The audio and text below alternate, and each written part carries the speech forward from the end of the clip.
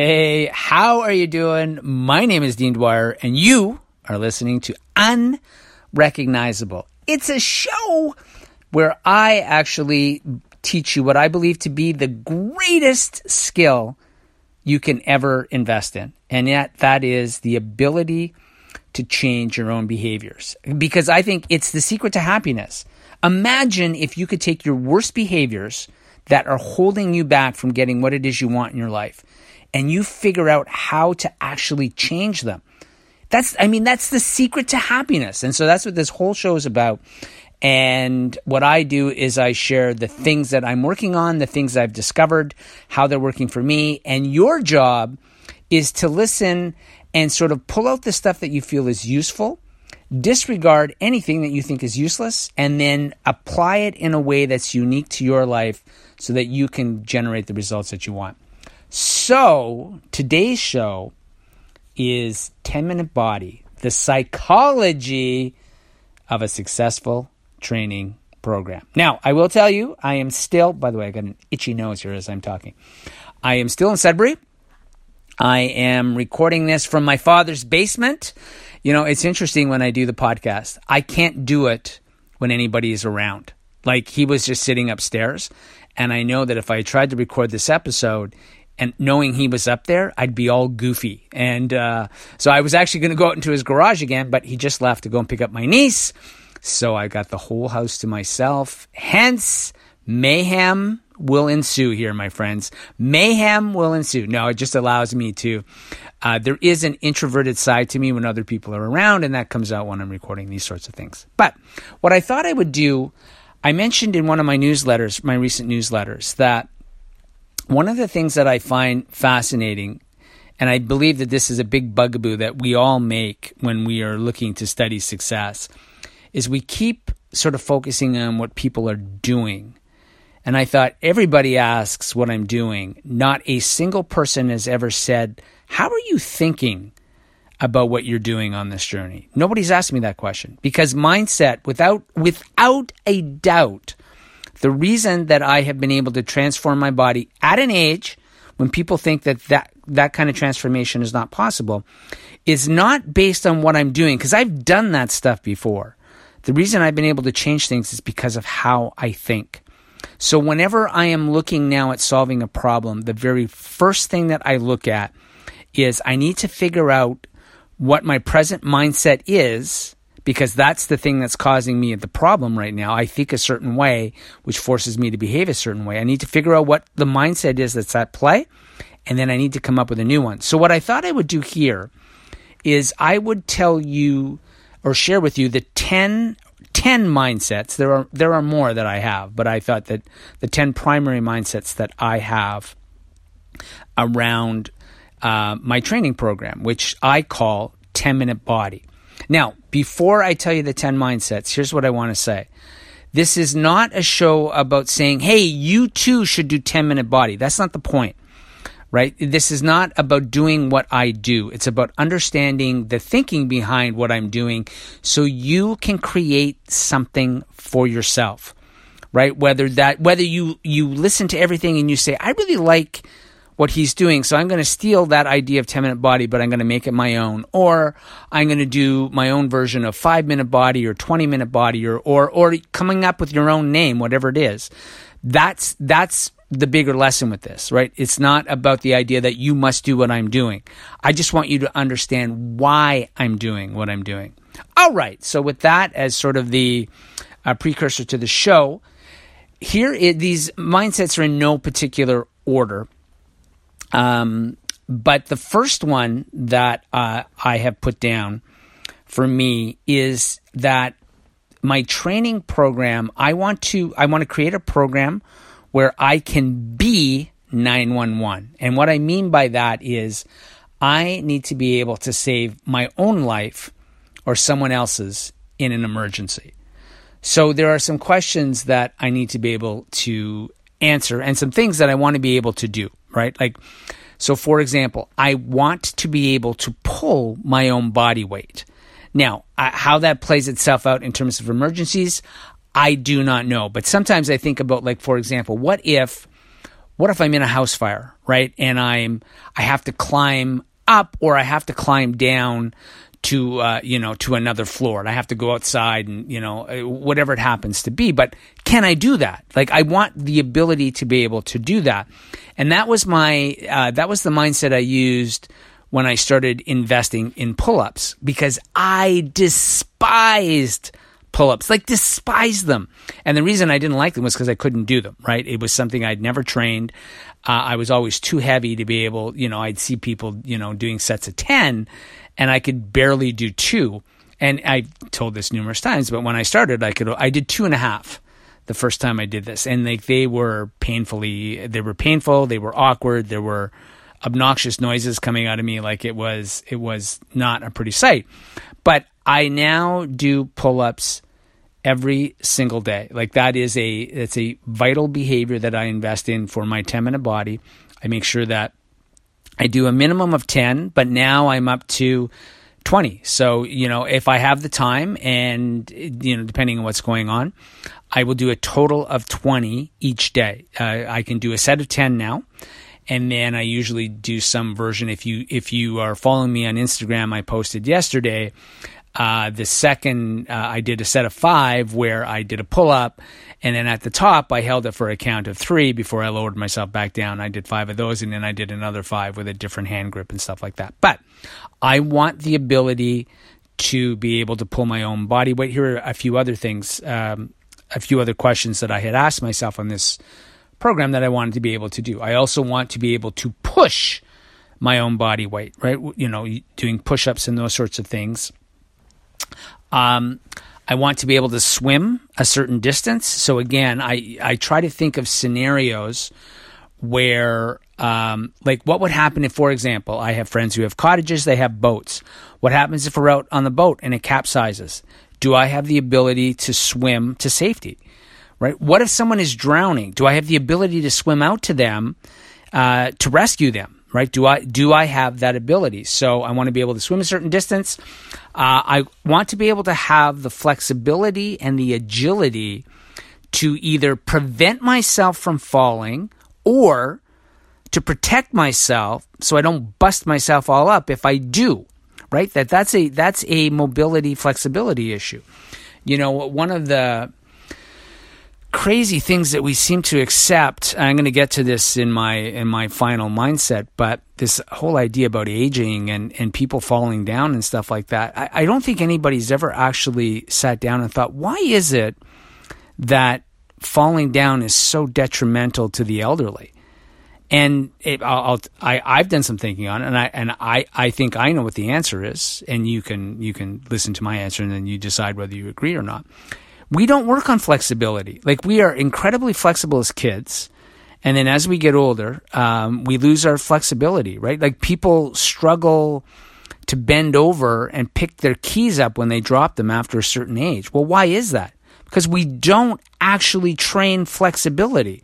So then falling becomes an issue, right? Our balance becomes an issue because we don't work on agility. So, for me, that's a deterioration problem over time that we just, through nothing other than neglect.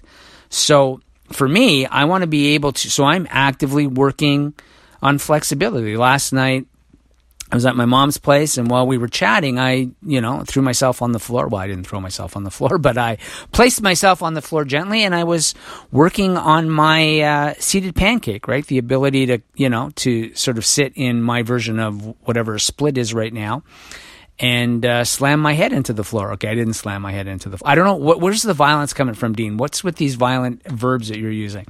But, I can actually lie and kind of get my body down on the floor and get my forehead and my chin down to the floor at this point in time. But I want to be able to do stuff like that. And then the other one is I want to be able to run a certain, to be able to run a certain speed. And I often think about, what if you're out on a walk and there's a stray dog, that's chasing you? Or I'll give you an actual example of something that happened, but it didn't end badly for me. I was out, this was last winter. I was out for a walk on a trail by my place, 10 o'clock at night, and all of a sudden I see this dog in the distance coming down the trail, and I'm like, no owner around. I'm like, oh, this can't be good. Stray dog.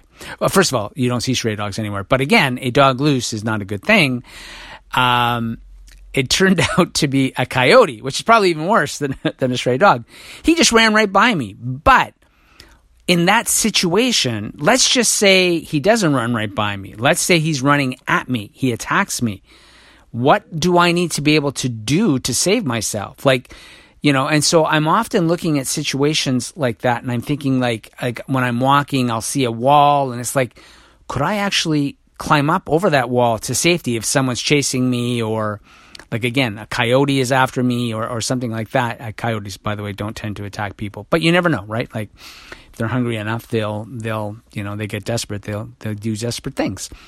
But so I'm always sort of, I try to look at different situations, say like, could I climb that tree? How would I get up that tree? How would I get up that wall? Could I get up that wall? Could I, what are the skills that are required, right? I need to be able to pull my own body weight, but I also need flexibility to be able to, for example, jumping over a fence, right? In order to jump over a fence, you've got to be able to sort of push your body weight up the top of the fence. Then you've got to have the flexibility to get your leg over. So those are the kinds of things that I think about. Sorry, I just dropped my reading glasses.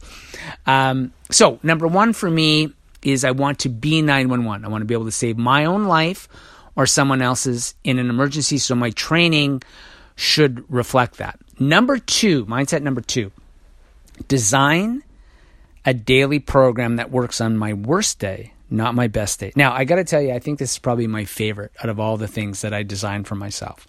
And I think that this is another major bugaboo that people make. And not just with training, by the way. We do this with everything. We design something assuming that our day is going exactly the way that we want. I don't know about you. My day never goes the way that I want. Once in a while, I get the odd time where it does, but more often than not, there's something that happens that throws me off. And so, as an example, like I used to invest in extreme programs, right? That were, required 30 minutes of my time or 45 minutes and sometimes an hour of my time. Now, on my best day, I could do those. I had the time, I had the energy, I had the enthusiasm to do it. But more often than not, my day didn't go as planned, and it was so painful to convince myself to do these things.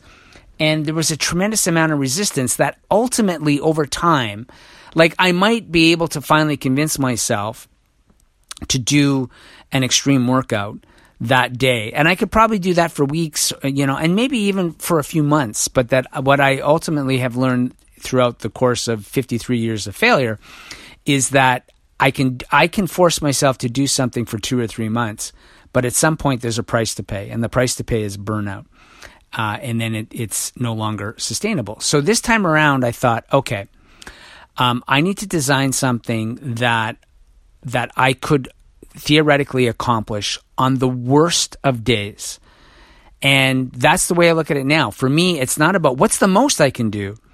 What's the least that I need to do to have success?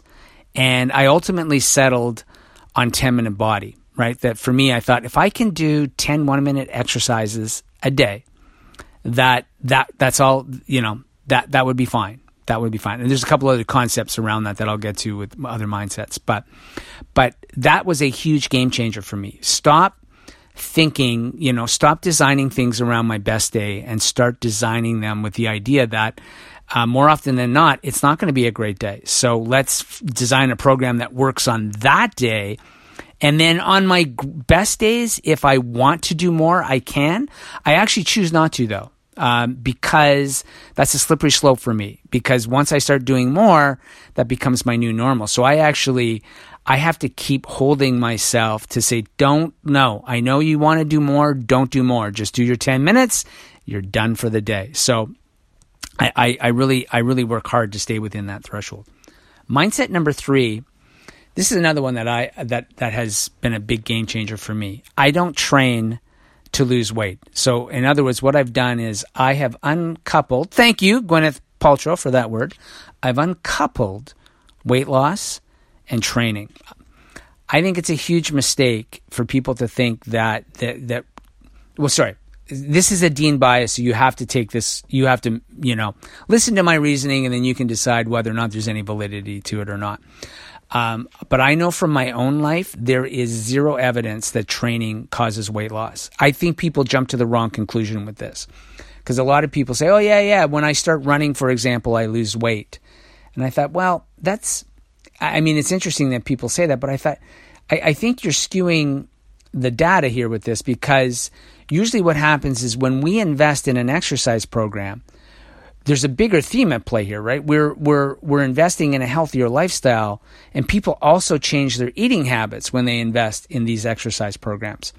But we falsely think, oh, it's the training program that loses weight. Now, every body and everybody is different, right? So, there are some people that might say, no, like if I don't change my eating, but I do this kind of exercise, I lose weight. That's great for you. But I have found that for me I've mentioned before, I did this extreme program. I did it for 90 days. I did nothing with my eating. Nothing changed. I couldn't even tell I was doing anything. So, nobody else could see it either. So I realized that I need to uncouple the two. I do not train to lose weight. I train for two reasons and two reasons only. To reshape what my body looks like. So in other words, to tighten it up and to get it to look the way that I want it to look, and to change what it can do, right? So again, I want it to be able, I think of it like a Swiss Army knife. I want it to be able to actually do things. I want it to be able to run fast. I want it to be able to be bendy. I want it to have strength so that I can pull myself up and do push-ups and run fast if I have to, all those sorts of things. That's what I train for. And what I have come to realize is that I don't do the big mistake that everybody makes, is by uncoupling the two.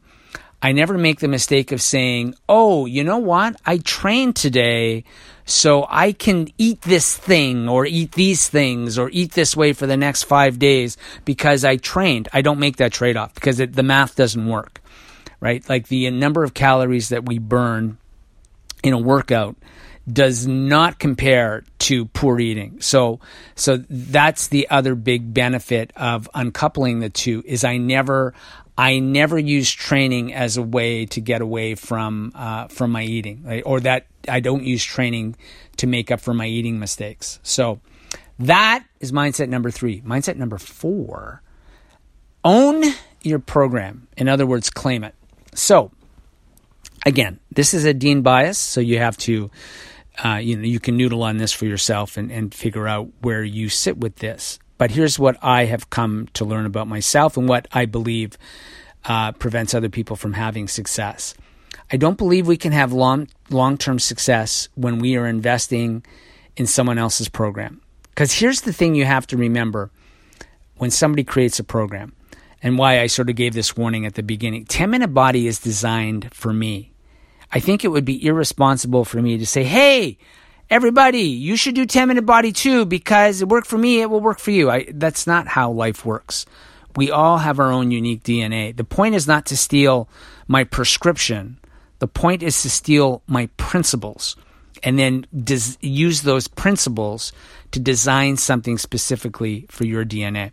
So you need to create... Oh, sorry, I didn't finish that point. I think when we are doing someone else's program, and we constantly say, oh, yeah, I'm doing this or I'm doing that, I think it undermines our own success because we do not think that we are the authors of our success. We keep attributing our success to that program or that person, which is why I'm also not a fan of personal trainers. By the way, I'm not saying personal trainers aren't valuable. They're hugely valuable if they do their job right. And I think, again, there are some trainers out there, the way that they set their program up, whether they realize this or not, is they want you to be dependent upon them. But that's not like ultimately what we should be doing is like, no, I want you to be able to succeed on your own if I'm not around. And I think that's the problem with programs where we invest in a program. We think the program is responsible for our success rather than ourselves. That's not a sustainable mindset long term. That's going to undermine your confidence and your success moving forward because you don't feel that you are part of the solution. You're just doing this thing. So what's really, really important is that you need to design a program specifically for you. By the way, this is not just training programs. This is also for diet. This show is not about diet, but I call it a diet for one, right? We need to stop investing in programs like, for example, keto, because the moment I invest in a program like keto, then keto, sorry, I'm pronouncing it with a D versus a T. The problem with that is that I exclude all the other great ideas that are out there about diets, right? That we then say, well, I'm keto, so, vegetarianism isn't for me, or there are things about vegetarianism, there are principles for veganism, vegetarianism, paleo, South Beach diet, whatever it is, Weight Watchers, there are principles within there that are valuable principles that, and when you are stuck with a label, it prevents you from sort of seeing the other principles that are out there. So it keeps you from having the kind of success that you could have. So for mindset number 4 is you need to own your program. You need to claim it. And then number 5 ties directly to number 4 is you need to name it. I think in order to have success, you design your own program, then you give it a name, right? And so for me, I call it 10-Minute Body. And there's no genius to why I call it 10-Minute Body. It's 10-Minute Body because I do 10 minutes a day. But that's a unique name for me, right? That's a program I have designed for myself. And I believe that has been instrumental in my success, right? 890 days in a row now, I have done, on most days, 10-Minute Body. The goal is always to do 10 minutes. A couple nights ago, I only got 8. But for me, 8 minutes is better than 0 minutes. So, I think the least I've ever done is 5 minutes. And even 5 minutes, I know, is enough. If I'm doing my pull-ups and my push-ups and a few other things, that's good enough. I said the goal is always 10. I would say 90% of the time I get to 10, but some days I don't. But the goal is always 10. 10 is manageable for me. So you need to give it a name. I'll give you a non-training example of someone I know who has created an eating program for themselves, and they gave it their own name. Now, some of you might be familiar with this gentleman. His name is Abel James. I met Abel back at PaleoFX in 2012, and so we have conversations from time to time. Wonderful, wonderful man. Him and his wife Allison are lovely people. But Abel was initially in the paleo space, but he made some tweaks. There were things, there were principles from the paleo diet that he really liked, but there were other things he didn't agree with. So he made some tweaks and some changes, and he ultimately created a diet for himself called the Wild Diet that he then turned into a best-selling cookbook, and it's a program he now sells other people, right? So there's tremendous advantages to long-term success when you begin to start taking ownership for your programs, and then you give them a name. The naming, I believe, is vital. You need to create a name that's unique to you, because that will go a long way to reinforcing your own success. Mindset number 6 then, so you own your program, you name it, and then you frame it. So what I mean by framing is you create your rules for success. What are the rules for your particular program? And they are unique to you and your particular DNA and the context of your life, right? When I was designing 10-Minute Body, I actually, the way that I was thinking about it, I wasn't actually even thinking about myself. I was thinking about a stay-at-home mother of 3. Could a stay-at-home mother of 3 small children, could she look at what I'm doing with 10-Minute Body and say, I could do that? Would that fit within the context of her life? Any of you who've had kids, and I'm talking to the mothers specifically, then time is at a premium. You do not get a lot of free time throughout your day, right? Which, by the way, and I don't know how you do it. I can barely... I'm single. I can barely handle myself for the whole day. So I can't even imagine, having small children and how much of a drain that is on your time. And obviously a loving drain, but still, it's a drain. But I thought that with that sort of thinking about it that way, I thought like they would need a program that when their children suddenly, fall unconscious for a nap for, 30 minutes or 20 minutes or, whatever it is, that she could squeeze in a few things throughout the context of her day. That was the way I was thinking about it. But the point is that it's all specific to the individual, right? It has to be the context of your life, right? Like it could be, again, if you go to an office every day, but you have an hour for lunch and you can leave and go somewhere to do training, then you would design something around that. But again, we have to design it within the context of our lives. And that's, again, the downside of investing in someone else's program is that they've designed the program for them. And then they say, hey, do what I'm doing. But it's like for most of those people, that's what they do full time. They are fitness professionals full time. It's easy for them to do that. You have a working life and a relationship life, and so you got to design it within the context of your own life. So you create your own rules. So a few rules for me for 10-minute body. Obviously, I have chosen to train in 10 1-minute intervals. That works better for me because what that allows me to do then is I squeeze my training in throughout the course of my day. I used to do the way everybody else did it. I thought it had to be this one, you carve out 30 or 45 minutes. Too much resistance for me with that. That was not sustainable, burned me out, horribly inconsistent. I've been incredibly consistent with this is that, so for example, before I jumped on to do this podcast, I did 3-minute body. So I did 3 different sort of, chest building exercises, some push-ups and a couple of other things that incorporated some flexibility into that as well too. So now I've got 3-minute body done. I have 7 minutes to go over the course of the rest of my day. And I squeeze it in, again, while I'm waiting for my veggies to steam sometimes, I may have 10 minutes while I'm just simply waiting on that. I can get 2, 3, or 4 minutes in if I want, right? So I tend to work in 2 or 3 minute segments at the most. And I said, just throughout the context of my day. So before I go to bed, I generally have my 10 minutes done. That has worked particularly well for me. I keep it to here's another rule. Keep it to a maximum of 10 minutes. I know what I'm like, right? If I start altering, I'm an extreme junkie.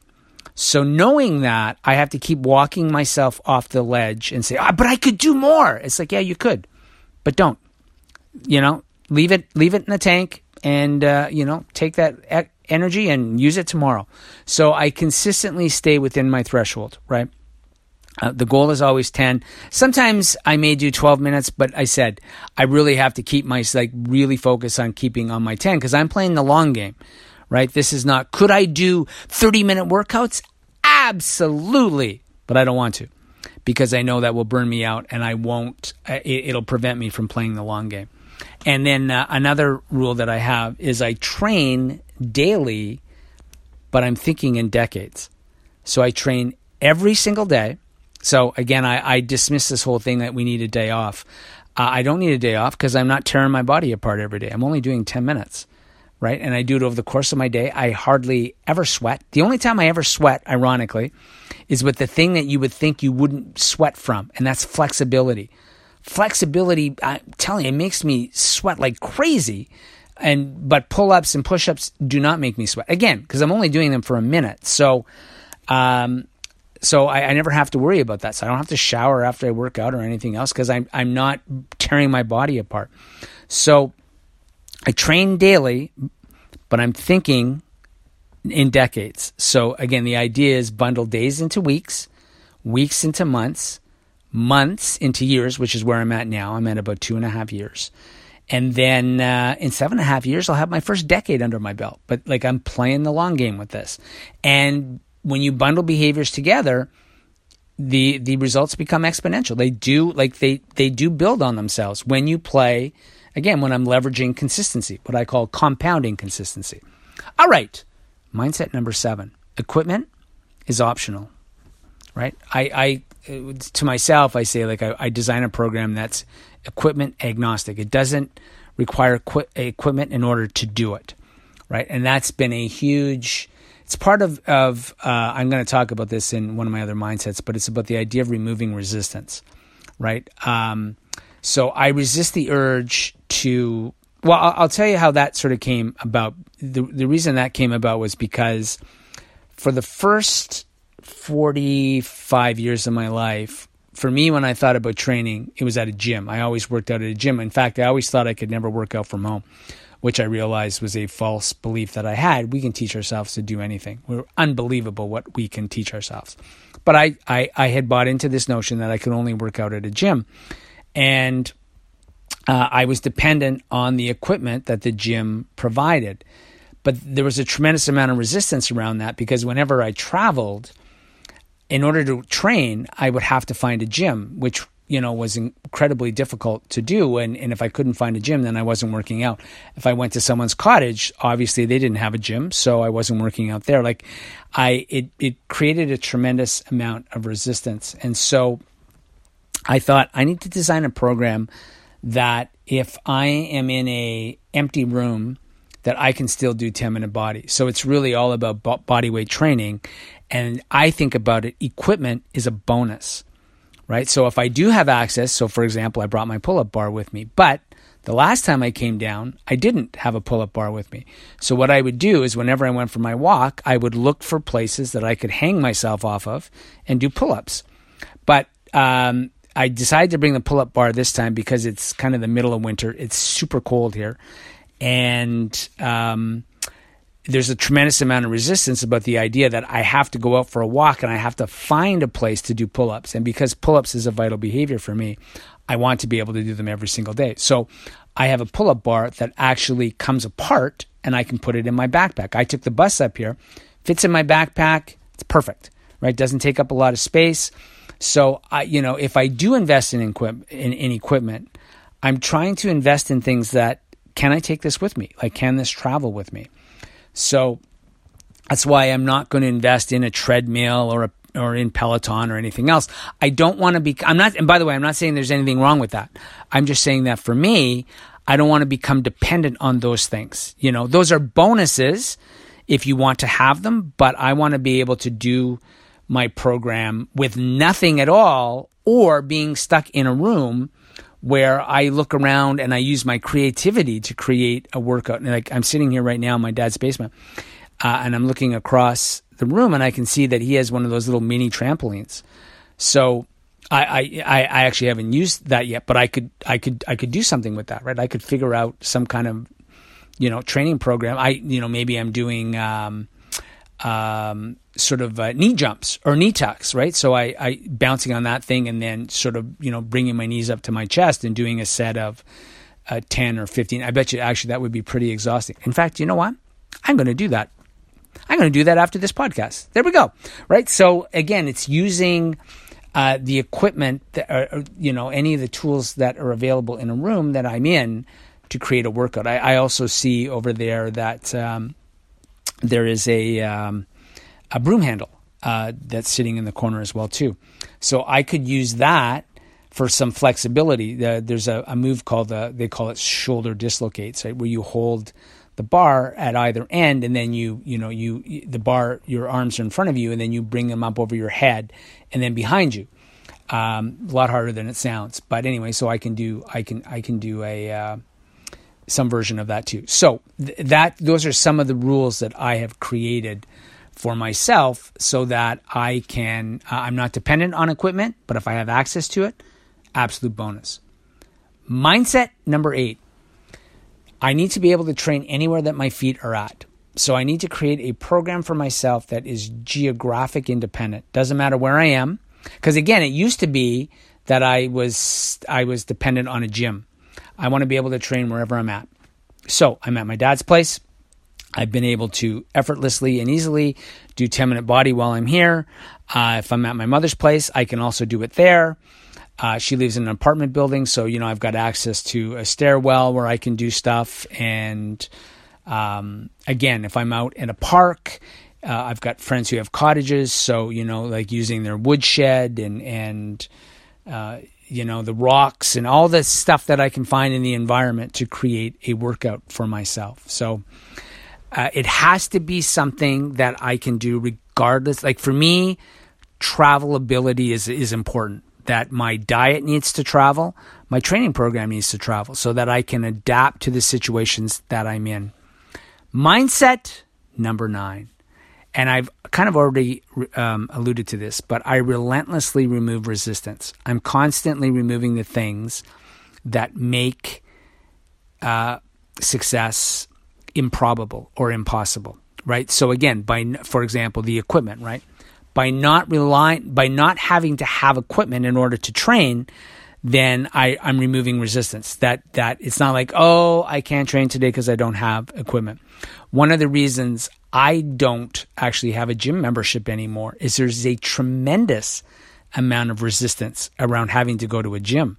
We don't think about the fact that you have to go there, which means there's a time investment, right? So for most people, they have to drive there. So you got to find the time.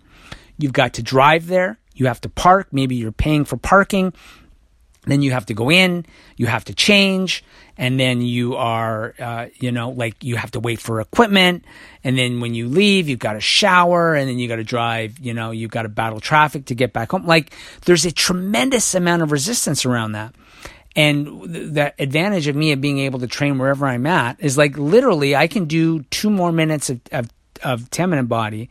As soon as I'm done this, I'm literally going to walk 10 steps across the room to do that exercise I just told you about. So I'm constantly looking to eliminate resistance so that I can accomplish my goals. A few other things that for eliminating resistance, changing clothes for me, getting into workout clothes is resistance that prevents me from, consistently doing what it is I want. So I designed a program where I don't sweat, so I don't need to change. A couple of other things, again, with the travel, I don't have, I need to be able to do it where my feet are at. I also don't want a program that's dependent on money, right? So, I don't want to feel that I have to invest in expensive equipment or anything else. That's just simply, it's resistance that prevents a lot of people from doing anything, right? Think of how many people say, oh, you know what, in the new year, I'm going to start doing this and that. It's like, because there's a whole bunch of resistance around, well, I'm going to set the money aside so that I can, join a gym and whatever it happens to be. And then the other one for me is I don't want to work on other people's schedules, right? When we are doing someone's class that's at a certain time, that usually that time is not convenient for me. It's convenient for them. I want to do my program when I want to do my program, how I want to do my program. So for me, it's really important to constantly be eliminating resistance. This is not part of 10-minute body, but I also mentioned before about the fact that the goal is to walk 3 kilometers every single day. It used to be 10,000 steps, which is about 6.5 kilometers. Too much resistance with that, especially during the pandemic. That's like an hour and a half of walking a day, and there was too much resistance around it, and it wasn't fun anymore. And I thought, well, then cut it in half. And I had to kind of wrap my head around the psychology of that. It was hard at first, right? Because you feel like you're failing. It's like, oh, I should be doing. So now it's get a minimum of 3. If I get more than 3, bonus. But the goal is always just get my 3 in. So I'm always looking at ways to eliminate resistance so that things become a lot easier. And mindset number 10 is, for me, when I'm doing this stuff, age is a non-factor in my decision making. I do not use my age. So I'm presently, as of this podcast, I'm 56. I remember one time I was talking to somebody and I told him I train every day, and he's also in his 50s, and he had said something to the effect of like, hey, shouldn't we be aren't we supposed to take like time off? Especially, you said, for our age. And my comment was, first of all, I don't buy into the whole aging thing. Aging thing is based on a lot of false beliefs, right? The false belief that, looking at, the way that most of us think about aging is that we're looking at the generations that have preceded us, and we see what aging has done to them, and that scares the bejeebers out of us, and we assume that we are going to be following the same path. I don't buy into any of the aging beliefs at all, because I said the way that most of us have approached life is that the reason we fear aging is because we deteriorate over time, because we're not training flexibility, we're not training our strength, we're not focusing on good, healthy eating that will allow us to lead long, healthy lives. We're not investing in any of the essential habits that will lead to great health and allow us to continue to be flexible and strong, into our 70s, 80s, and 90s. And so for me, none of my decision making is ever factored into, well, Dean, you're 56, so you should be, doing age appropriate. No, none of that. If I see some 25-year-old kid who's doing something and I think, oh, I want to teach myself how to do that, then I figure out how to do it, right? Like I said, I haven't committed to this the way that I should in order to be able to fully succeed at this. But, one of my goals is to be able to do the splits. Now, somebody would say, the side split, because that's the harder of the two. Now, there are people that would say, well, is that realistic? Like you're 50, I don't use none of my decisions are based on age. I don't give a rat's patootie about age. It's a non-factor for me. So when I'm looking at things, I don't care how old somebody is. I don't care what people think is possible at a certain age. The way I'm thinking about this is I'm going to rewrite the rules for aging, and I'm going to use myself as the example.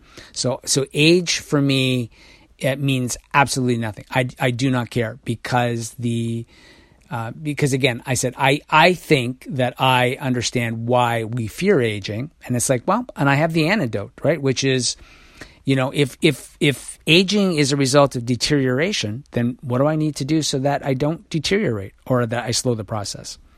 So there you go, my friend. There are my 10 mindsets. So I as usual,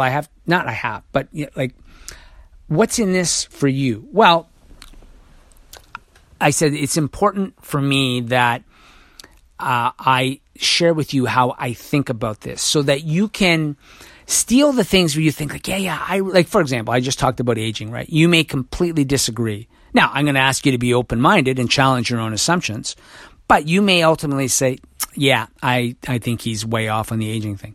Then you completely ignore it. You say, yeah, that's not useful to me. But being able to save my own life or someone else's in an emergency, that's a mindset I really like. So I'm going to steal that. Then steal it. So steal the principles that work for you. But I said, I do think there are some key elements there for your long-term success that in order to succeed at anything, we ultimately need, it's always the idea of designing a program for one, right? A training program for one, a diet for one, is that we stop investing in these mass solutions and start pulling out the ideas you really like.